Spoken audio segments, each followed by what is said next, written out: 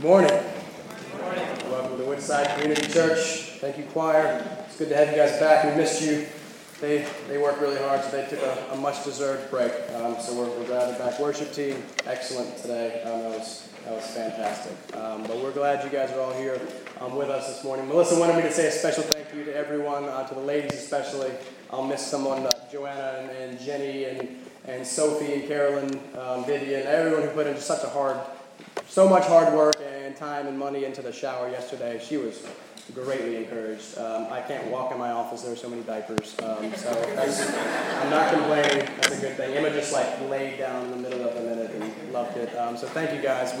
We really were blessed and felt definitely taken care of. So we appreciate that. This morning we're going to be in Mark chapter 9. Mark 9 verses 42 through 50.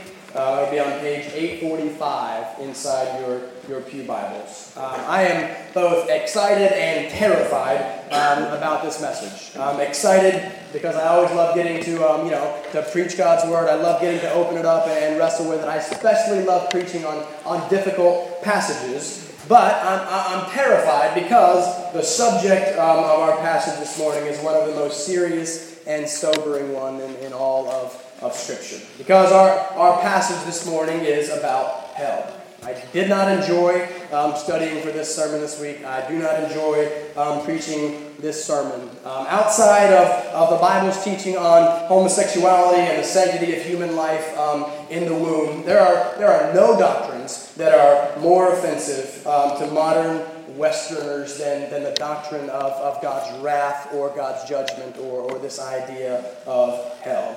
One of my favorite theologians, a man named R.C. Sproul, he writes, "I can't think of anything more politically incorrect than to preach in 21st century America on the wrath of God or the justice of God or the doctrine of hell." I was reading about one pastor's conference recently, big conference, bunch of pastors. One of the guys was speaking on the topic of whatever happened to hell. And as an illustration, he just asked all the pastors there, how many of you have preached a sermon on hell? 0.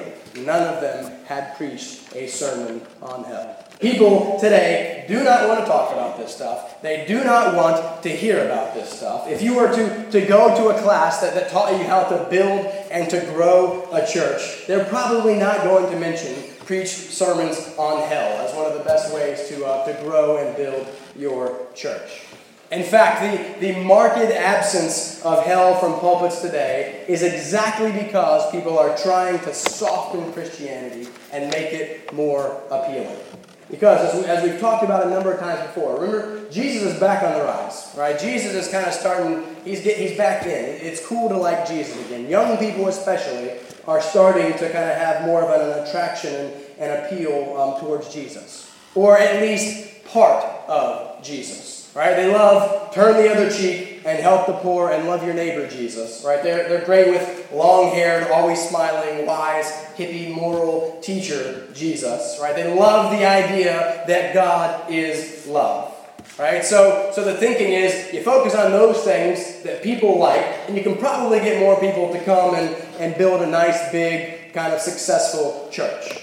Right? But as strong as people's attraction is for this idea of God as love, right, their hatred of the idea of God as wrath or God as judge is even stronger. Right? So, though it would be my desire, and though it would frankly be simpler to just skip this topic entirely, right, we preach expositionally for this very purpose. Right? We preach verse by verse through books of the Bible. So it is not me who is setting the schedule. It is not me who is determining what we do or do not talk about. It's next in the text, so it's next in the sermon. Jesus talked about hell, and a lot, by the way, so we are going to talk about hell. But, again, this is an intimidating sermon to preach, and there are two extremes that I want to avoid in my attempt to preach a sermon on hell. Right? First, I want to try to avoid the extreme of what often happens in church today, which is kind of an attempt to soften the blow, an attempt to so qualify hell or explain away hell that we make it sound, not like such a big deal. I want to avoid completely ignoring the issue like so many churches today do. But I desire just as strongly to avoid the other extreme. right? The other extreme that is sometimes found in many fundamentalist churches, which is an almost seemingly gleeful way in which the pastors talk about hell and the fate of the lost. Right? They get all excited, they start pounding the pulpit and getting all loud and excited when they talk about damnation. Right? I have a problem with that. When I was in college, right, I went at UNC in the South. There's this place called the Pit. Right? That's like, it's the free speech zone on campus, whatever that means. So that's where everyone kind of gathers and congregates and passes through. Students are, it's kind of at the very heart of the campus. And people come in and they speak and they talk, they exchange ideas with students. And there were a number of guys that were there pretty regularly that had become pretty notorious, and they were known as the Pit Preachers. All right? I don't know if you ever heard of it. Lots of colleges have these things. These guys have these big old leather belts, kind of with this thing on them, this big giant pole that's set down in the belt. They wear on their waist. And there's this 10-foot giant sign up waving in the air. If it was windy, it was hard to hold up. And all that the sign had on it was just listed category after category after category of the type of people that were going to hell. Right? And listen, I was on that list like 4 times. There were like people who watch TV. One of them was sports fans, like trouble. I really like sports. Like, I don't like, well, I'm on the list. What's happening here? But the point is, these guys stood there in the pit, and with a smile on their face, they joyfully yelled at people as they walked by, declaring that they were going to hell, and it just seemed to take delight in it. Listen, I had a major problem with these guys. They weren't preaching the gospel in the first place, and they were overjoyed, it seemed, that people might be going to hell. That is a very sinful way to address the topic of hell, and a very unchristlike and unbiblical way to address the topic of hell. When Paul talks about the unsaved in Romans 9, verse 3, he writes, "I have great sorrow and unceasing anguish in my heart." In Luke 19:41, Jesus looks out over Jerusalem, and he's about to talk on the judgment that is coming to Jerusalem, and it says that he weeps. All right? Listen, this is not something that we take lightly, and this is not something that we enjoy. Hell is not something that we joke about. It is not something that we wish on anyone. I'm embarrassed to admit that back to my school, my university's fight song, right, sung at every single sporting event. So at a football game, 50,000 people gather around and sing this song at the end of every game. And the last line of the song ends in this chant, "Go to hell, Duke." Right? And I am embarrassed to admit that as a freshman, as a young student, I was a little uncomfortable with it, but I jumped right in. I loved it. Until, thankfully, by God's grace, he kind of convicted me and brought me to the realization of what it was we were saying. This is not something we joke about. Right? I don't care how much I dislike Duke, and it's a lot. I don't care how much you dislike a person or how mad you are at someone. That is never an acceptable thing for a Christian to say to someone else. Because if hell is real, you're saying about the worst possible thing that you could say. So again, we don't enjoy talking about this. We don't take this lightly, but we must talk about this because Jesus talks about it. Right? And I think that understanding hell is actually important to helping us better understand God and better understanding the gospel. Right? So what we're going to do is first I want to explain what hell is. Right? There's just a lot of confusion and misunderstanding when it comes to hell. Right? It's a dark cave with fire and some red guy with horns and a pitchfork that just kind of pokes people. Right? That's just that caricature of hell is not helpful, and it just makes us look absolutely ridiculous. Right? So first we're going to talk about the what of hell, and then I want to spend a lot of time talking about the why of hell. Right? I want to explain to you biblically and logically why I think hell, as difficult as it is, makes perfect sense. And then finally I want us to look at the who. Right? If hell, then who ends up there? And that is obviously a very important question for all of us. So we're going to attempt to do all of this from Mark chapter 9, verses 42 through 50. Right? So look down there in your copy of God's Word and follow along as I read. "Whoever causes one of these little ones who believe in me to sin, it would be better for him if a great millstone were hung around his neck and he were thrown into the sea. And if your hand causes you to sin, cut it off. It is better for you to enter life crippled than with 2 hands to go to hell, to the unquenchable fire. And if your foot causes you to sin, cut it off. It is better for you to enter life lame than with 2 feet to be thrown into hell. And if your eye causes you to sin, tear it out. It is better for you to enter the kingdom of God with one eye than with two eyes to be thrown into hell, where their worm does not die and the fire is not quenched. For everyone will be salted with fire. Salt is good, but if the salt has lost its saltiness, how will you make it salty again? Have salt in yourselves and be at peace with one another. Let's pray. Father, we thank you for your word. We thank you that it's true. And Father, it is grace that you have revealed this to us. Father, we confess our often distaste for the doctrine of hell. Father, forgive me for how often I've struggled and wrestled with this very topic. Father, show us the truth and the reality of hell. But Father, I pray that you would show us so much more clearly your great love and your great mercy. Father, I pray that you would speak and that you would work in this time. We pray this in Jesus' name. Amen.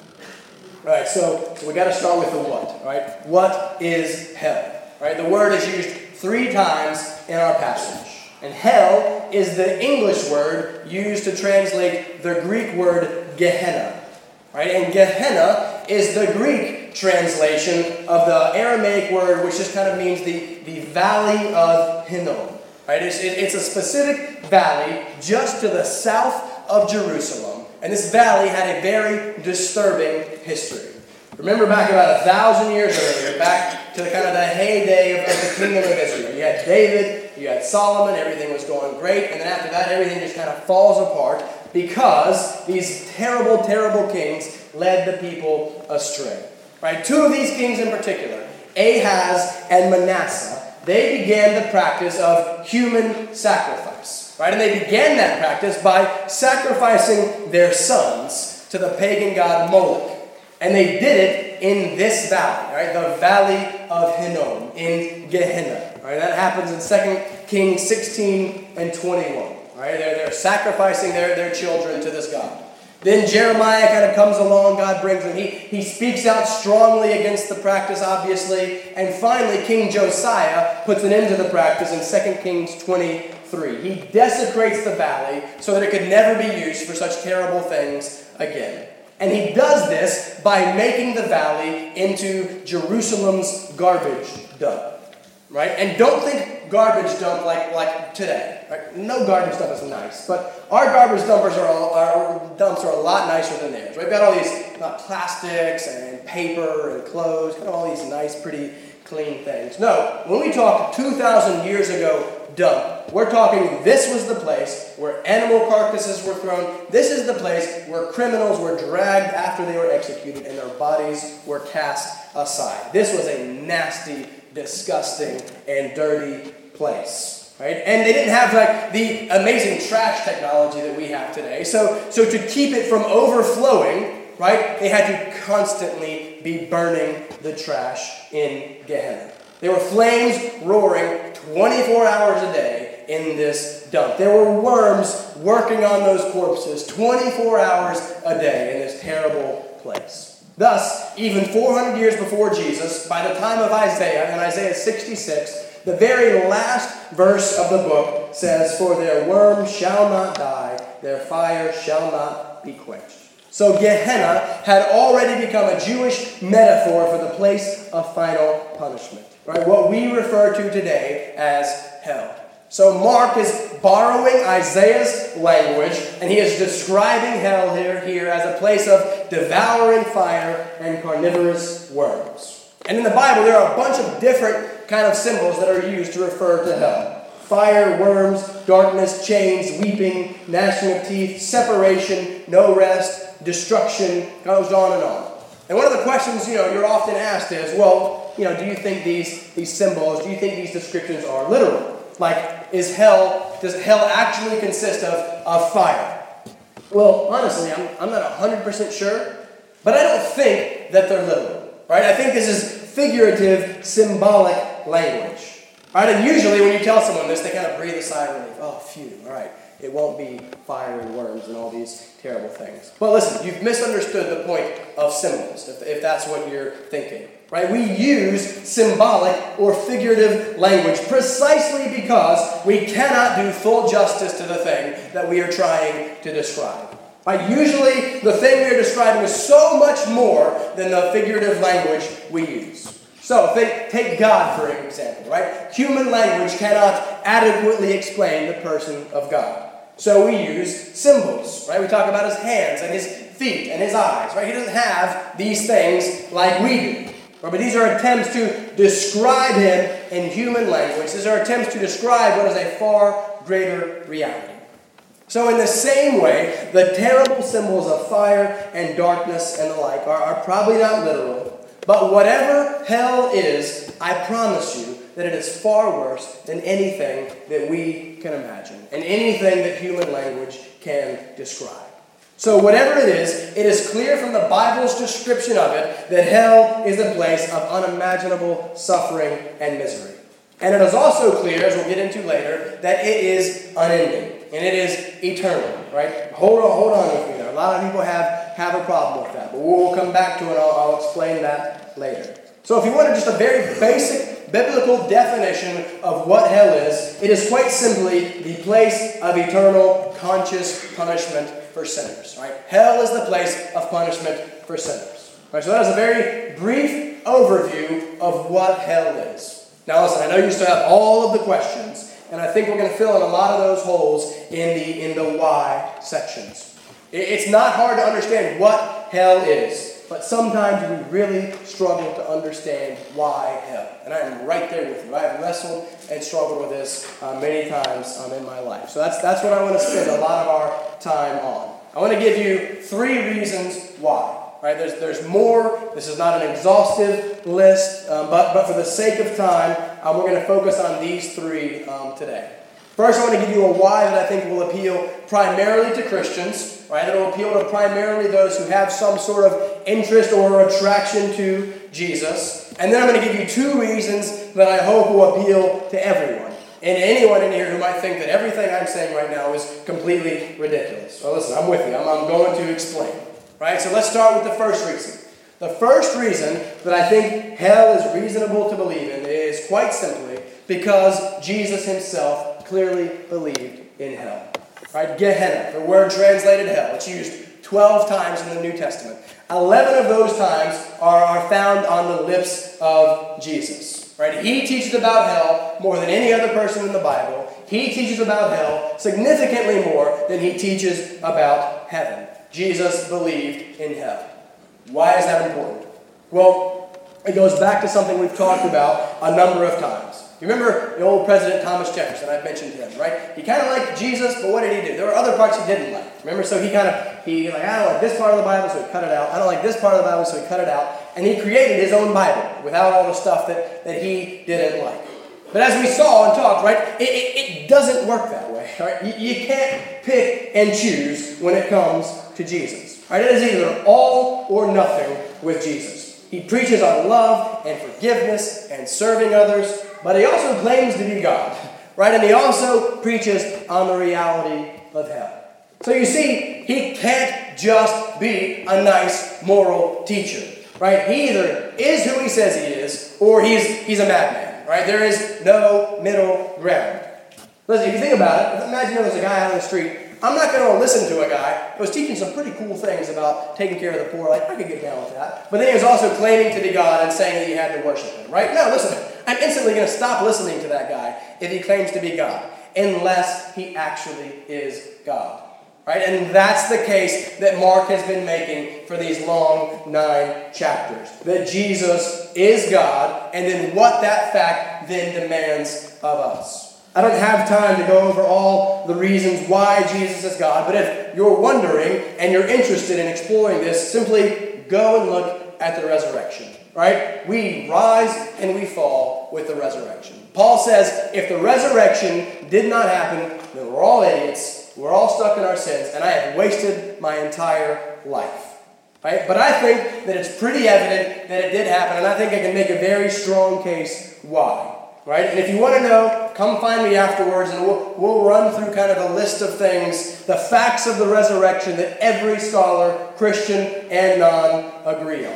And then I'll kind of try to show you why the resurrection is the only explanation that accounts for all of those facts. Right? But the point is, Scripture makes a very strong case that Jesus is God. I'm declaring to you today that he is. And if that is the case, think about it. If he's God, if he came back from the dead, right? Logically, it follows then that we should listen to him, right? And that means also that we should listen to him when it comes to hell. Remember, faith is simply trusting God, right? Even when we don't fully get it at times. So faith in this respect means trusting God's superior knowledge and goodness when it comes to hell, even if we are bothered by the idea, right? So that's the first why of hell. Jesus himself, the founder of our faith, he believed in hell. Let's look at the second. I think that hell makes sense logically and biblically because of justice, right? What is justice? Lots of people talk about justice these days, right? Justice is simply what is right? The Hebrew word is mishpat, and its most basic meaning is to treat people equitably and fairly. It means acquitting someone or punishing someone on the merits of the case.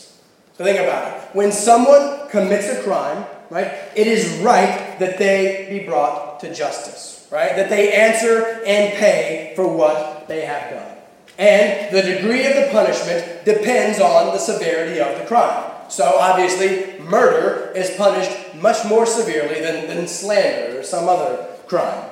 And we all kind of have this natural sense of and desire for justice. If you think about it, were someone to murder your mother, you would expect there to be justice, right? You would expect a judge to punish that crime. Every single one of us, when we read the newspaper or we watch the news and we see all of the awful things going on out there, we all feel this desire welling up within us. There must be justice for those terrible things that people have done.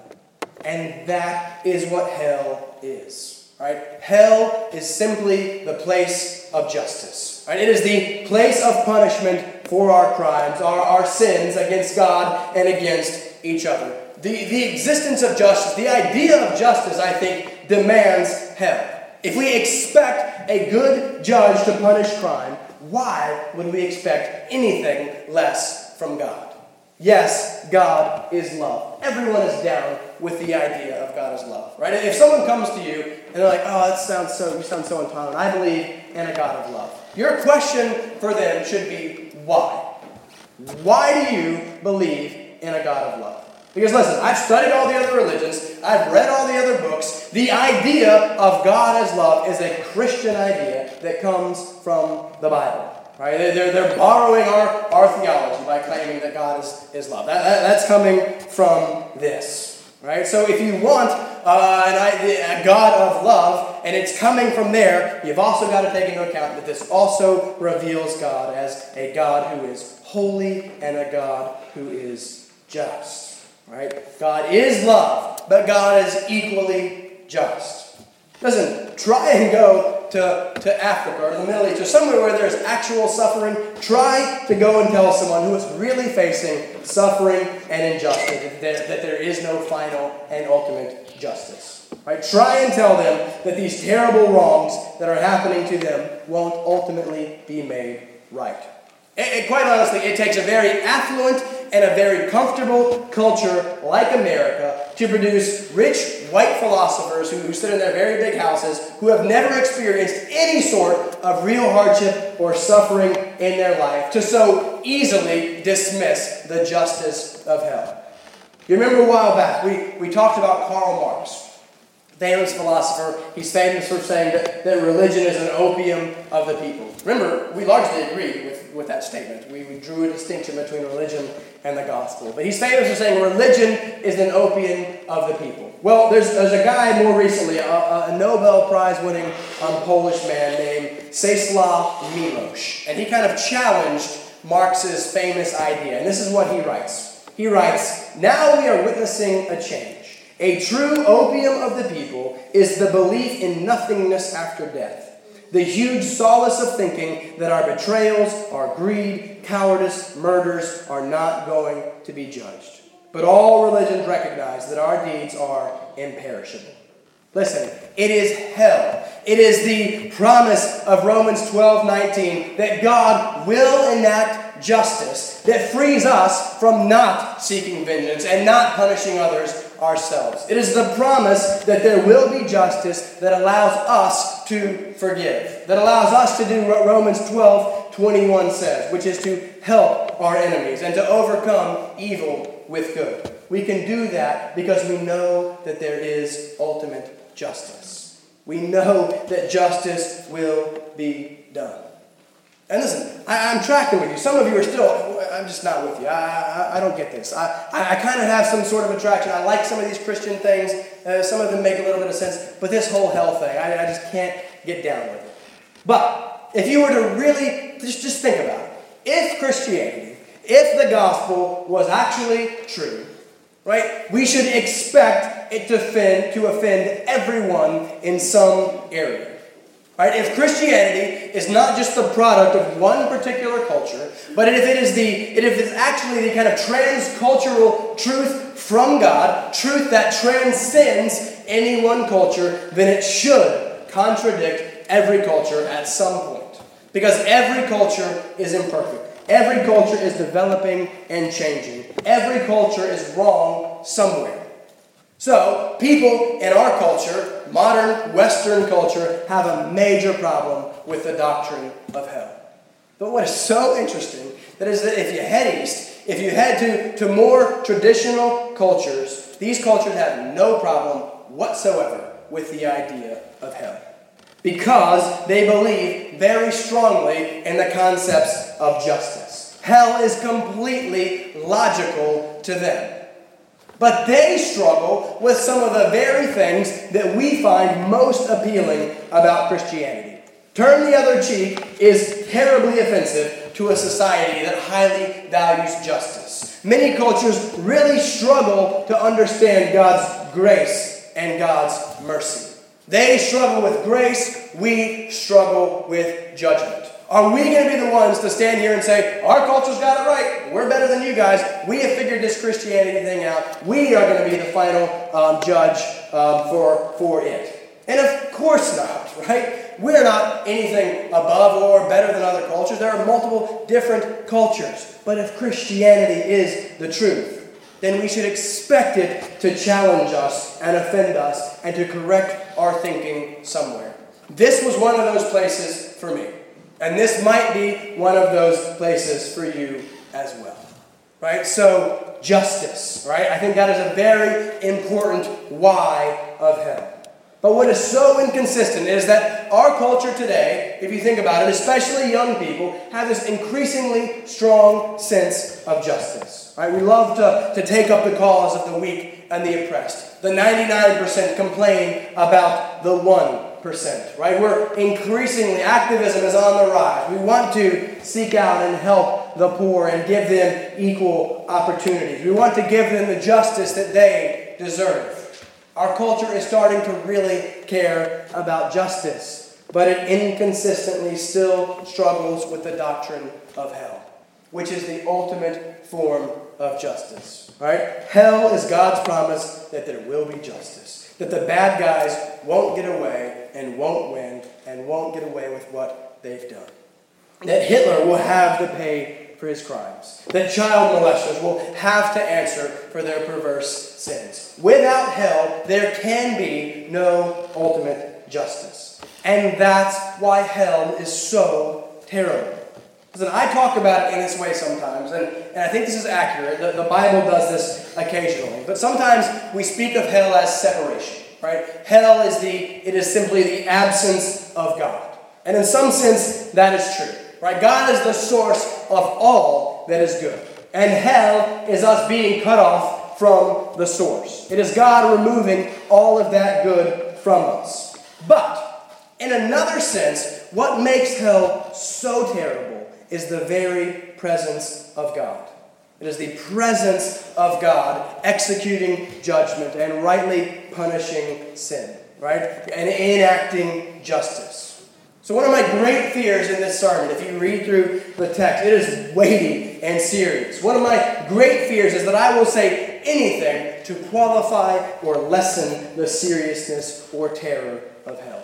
Jesus is pretty clear here that hell will be a terrible place. Because it is there that sinners experience the full effects of God's wrath. Listen, we have difficulty swallowing that, right? But it is just. If there is crime, there must be punishment.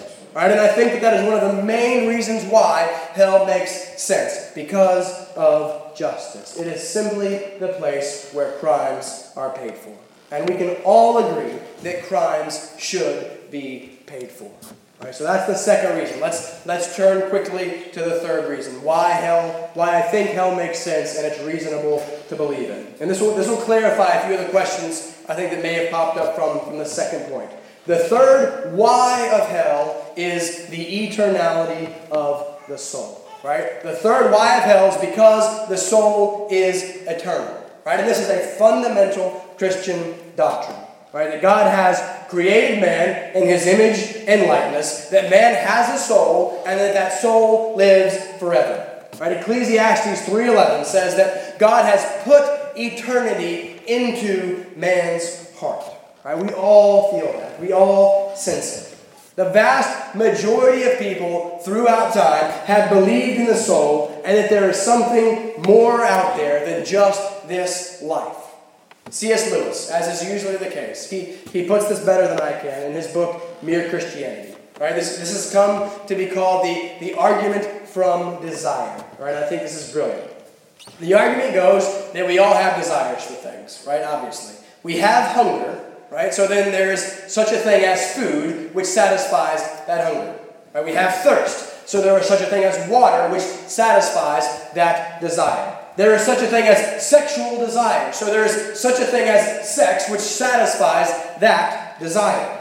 Well, the point is that if we have a desire, it logically follows then that something exists to satisfy that desire. And Lewis then very famously writes, he says, "If I find within myself a desire which no experience in this world can satisfy, the most probable explanation is that I was made for another world." Right? And I think that this is brilliant because we have all experienced this. Right? We've all had some really big thing coming up. Right? We've all had a new romance where we just had all these amazing butterfly feelings of elation and excitement. And this is it. This is going to be the one. This is going to change everything. Right? A new job or a new vacation or that thing that if you just get it, it's going to take care of everything else. But what happens, right? The fulfillment never quite pans out, does it? You wake up the next morning and you want more. Right? The almost spiritual longing that you had was never satisfied. No matter how good the thing was, we are always left wanting more. Right? No matter what we gain or what we accomplish or what we get, the next day we're always thinking, what's next? Jean-Paul Sartre, I've mentioned him a couple times, atheist philosopher, a really interesting guy, it's not the point. But he said, he even recognizes at one point, he says, there comes a point even when you look at Shakespeare and you look at Beethoven. All right, listen, one of the best writers in history and one of the best composers in history, right? The guys that are creating beauty. He says there comes a time when you look even at Shakespeare and you look even at Beethoven and you think, is that really it? Right? There comes a time when even the greatest things that this world has to offer, you sit there and you think, really? Is that it? There's got to be something more. Right? And that's the point that Lewis is making. This unsatisfied desire that we feel is proof that we are meant for something else, something more than this world. It is proof that we are never designed to fit into this short 70 or 80-year window. God has put eternity into our hearts, and if we're honest with ourselves, we all feel it. Well, this fact, right, that the human soul is eternal, helps to explain hell and is related to our previous point. I think the argument could basically go like this, right? Number one, if God is just, right? And two, if all have sinned. And three, if the soul is eternal, therefore, four, there must be a hell. Right? If God is just, and if we are eternal, and if we are sinners, there must be a place where that is paid for. Hell is the necessary conclusion of the belief that people have souls and are eternal. Because think about it. The Bible asserts that all are sinners. You cannot deny that. Listen, I do tons of bad things. You do tons of bad things. We all know that we do. We all know that we're not that good. And what have we said before that sin is, right? It is rejecting God. It is telling him no. It is asserting our superiority over him and doing what we want rather than what he wants. Right? It is simply us putting ourselves in the place that only God deserves to be and telling him to go away. And in a sense, hell is simply God telling us, okay. Right? It is God giving us exactly what we have asked for. Hell is the ultimate result of a life of continual rejection of God.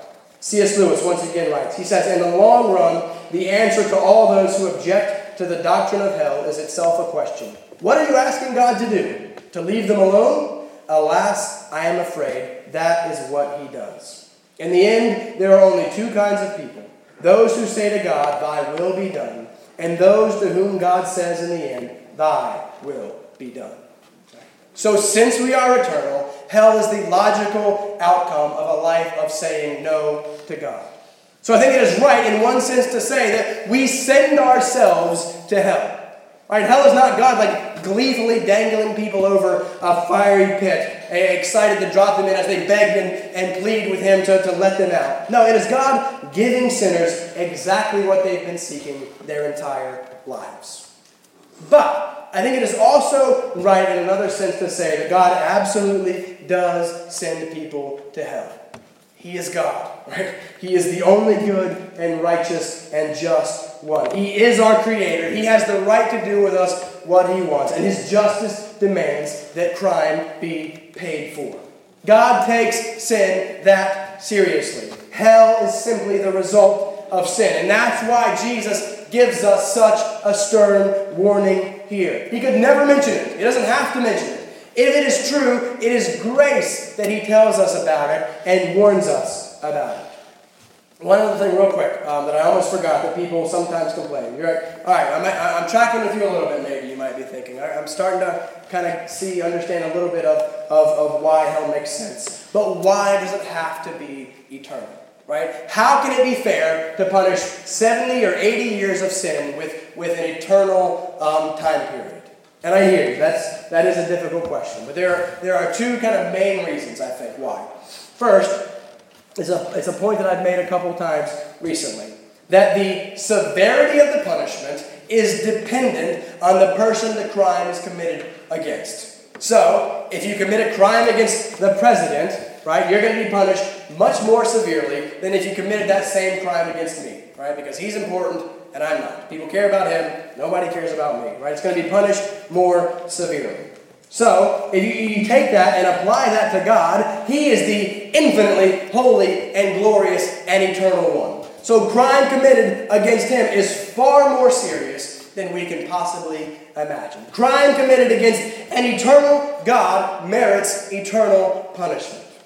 But, second, such a question assumes that once people go to hell, that they all of a sudden stop sinning. Like, all right, they were sinners, and now they're in hell. Okay, now they're good, or they're morally neutral. No, listen, the sin continues. They were sinners in this life, and they will be sinners in the next. The sin continues, so the punishment continues, right? And I think that according to God, it is perfectly just, right? So I know that's a very quick explanation of a very complicated doctrine, but we can talk more afterwards if you would like, right? So that's kind of the third reason as to why hell, because of the eternality of the soul. If the soul is eternal, it makes sense that there is somewhere for that hell to go, for that soul to go, if there is unpaid for crime. Right, for the sake of time, we've got to jump forward. We've got to move on to the who for just a few minutes. Right, Jesus gives us two categories of people in our passage who will earn hell.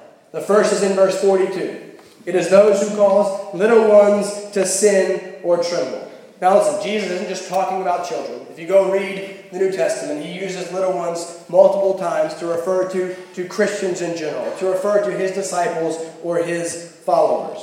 So he says that if you are the cause of another one's sin, if you are the cause of another one stumbling, it would be better for you to have a giant rock tied to your neck and for you to be thrown into the East River. Right? God takes sin seriously. Right? And he takes it very seriously how we treat and influence other people. In John 13:20, Jesus says, "Truly, truly, I say to you, he who receives whomever I send receives me." Right? So the point is, how you treat another believer is how you treat Christ. In Acts 9, Saul has been persecuting the church, right, and killing Christians. And Jesus shows up, and what does Jesus say to him? He says, "Saul, Saul, why have you been persecuting me?" So be careful. Jesus considers your treatment of his people to be the same as your treatment of him. Right? So remember that the next time you're gossiping about or yelling at or getting in a fight with another Christian. Right? How you treat others is how you treat Christ. And consider this in the context of what we talked about last week. Remember last week was about greatness. And Jesus is teaching that greatness is the service of others. And if we are serving others, right, well, it's obviously going to be difficult to be causing others to sin and stumble. Right? The positive contrast of our verse this week is the previous verse from last time. He says, "Whoever gives you a cup of water to drink because you belong to Christ will by no means lose his reward." So love and serve one another and you will be blessed and rewarded. Right? That was last week. But the opposite must also be true then. Cause someone who belongs to Christ to stumble or to sin, and it would be better off for you to die a miserable death. Right? So what we do to others has serious ramifications for our eternal destination, specifically in relationship to sin. Are we leading people away from sin, or are we leading people towards it? And that then brings us to the second category of who. And this is the main point of the passage. Right? The implication of verses 43 through 48 is that sin leads to hell. Right? That is why Jesus' prescriptions for sin are so dramatic here. But of course, listen, Jesus is always frequently speaking in metaphors and figurative language. He is not speaking literally here. Right? I better not have any of you come back here next week missing eyes or hands because you were listening to what Jesus had to say here. No, listen, that's not the point. Right? There are plenty of people that don't have eyes. There are plenty of people that don't have hands who do a fine job of continuing to sin. Right? Getting rid of those things is not going to take care of your sin problem. What is Jesus doing? He's illustrating a point. He's trying to teach through hyperbole, through an exaggeration. And it is an important life-saving point. He is saying that sin is so serious that you are to do whatever you have to do to fight it. All right, those who end up in hell are those who refuse to fight sin and give into it instead. Jesus says, cut it off, or you're going to end up there as well. Romans 3:23 says, all of us have sinned. You have, I have, we are all sinners. Romans 6:23 says that the wages, the penalty of sin is death.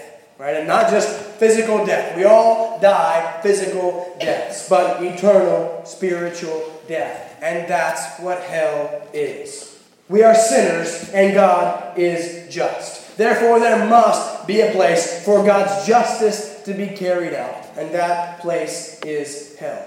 And if you think about it, it's really not all that far-fetched. Right? If there is a God, most people think that there is. If there is more to us than just these physical bodies, just these 70 short years, right? I've just given you a reason why that is the case. If we're all sinners, you can't deny that one. And if there is justice, something that we all long for and something that we all desire, then there must be a hell. Right? So we've seen the what, we've seen the why, and we've seen the who. Well, the question is, what's the point? Why? Why spend a whole sermon talking about hell? Why does Jesus give this very intense passage about hell?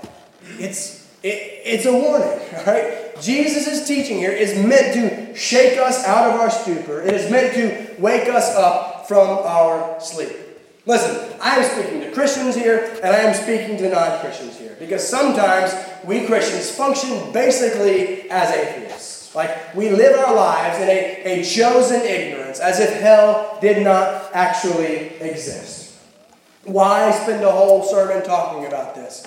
Because I want you to leave here asking yourself the question, just what if? I don't care if you don't buy it yet. Just what if? What if hell does exist? Right? What if it exists? What does that mean for you? What implications should that have for your life? If you really believed in hell and that sinners separated from God were going to end up there, how would that change things for you? Because, listen, it should change things. Hell exists, right? And hell is what we all deserve. God would be perfectly just in sending every one of us there. Anything that I have in my life that is better than hell, it is all grace. It is nothing that I deserve, or it is all things that God has given to me based solely upon His goodness. We have all sinned. We know that. And there must be justice. Crimes must be paid for, and hell is where that happens. Now listen, if you're a visitor here, this is your first time here, I do not want you to be intimidated by a brimstone and hellfire sermon, or whatever you want to call it. Listen, this is the first time I have ever preached a sermon on hell. But we're preaching it because Jesus preaches about it. We're talking about it because Jesus considered it important enough to talk about. And we follow Him. We listen to Him. But I want you to notice, if you just kind of scan over the passage, notice that there is no resolution at the end there of Mark chapter 9.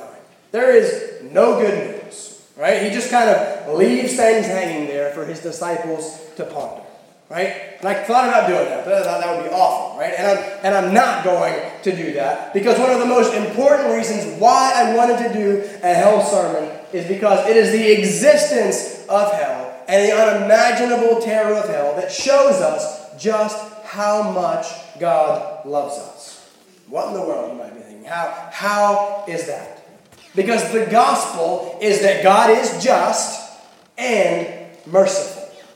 How? How can God be merciful and still enact justice? And the only possible answer is simply the cross. Because of Jesus Christ. Listen, the bad news is that you're a sinner and that God demands payment for that sin. The good news is that Jesus pays it for you. Right? We deserve hell. Jesus hung naked on a cross and experienced hell for us. He experienced separation from God. He experienced the full fury of God's wrath for our sin poured out on Him. Right? The cross is the place where God's justice and God's mercy meet.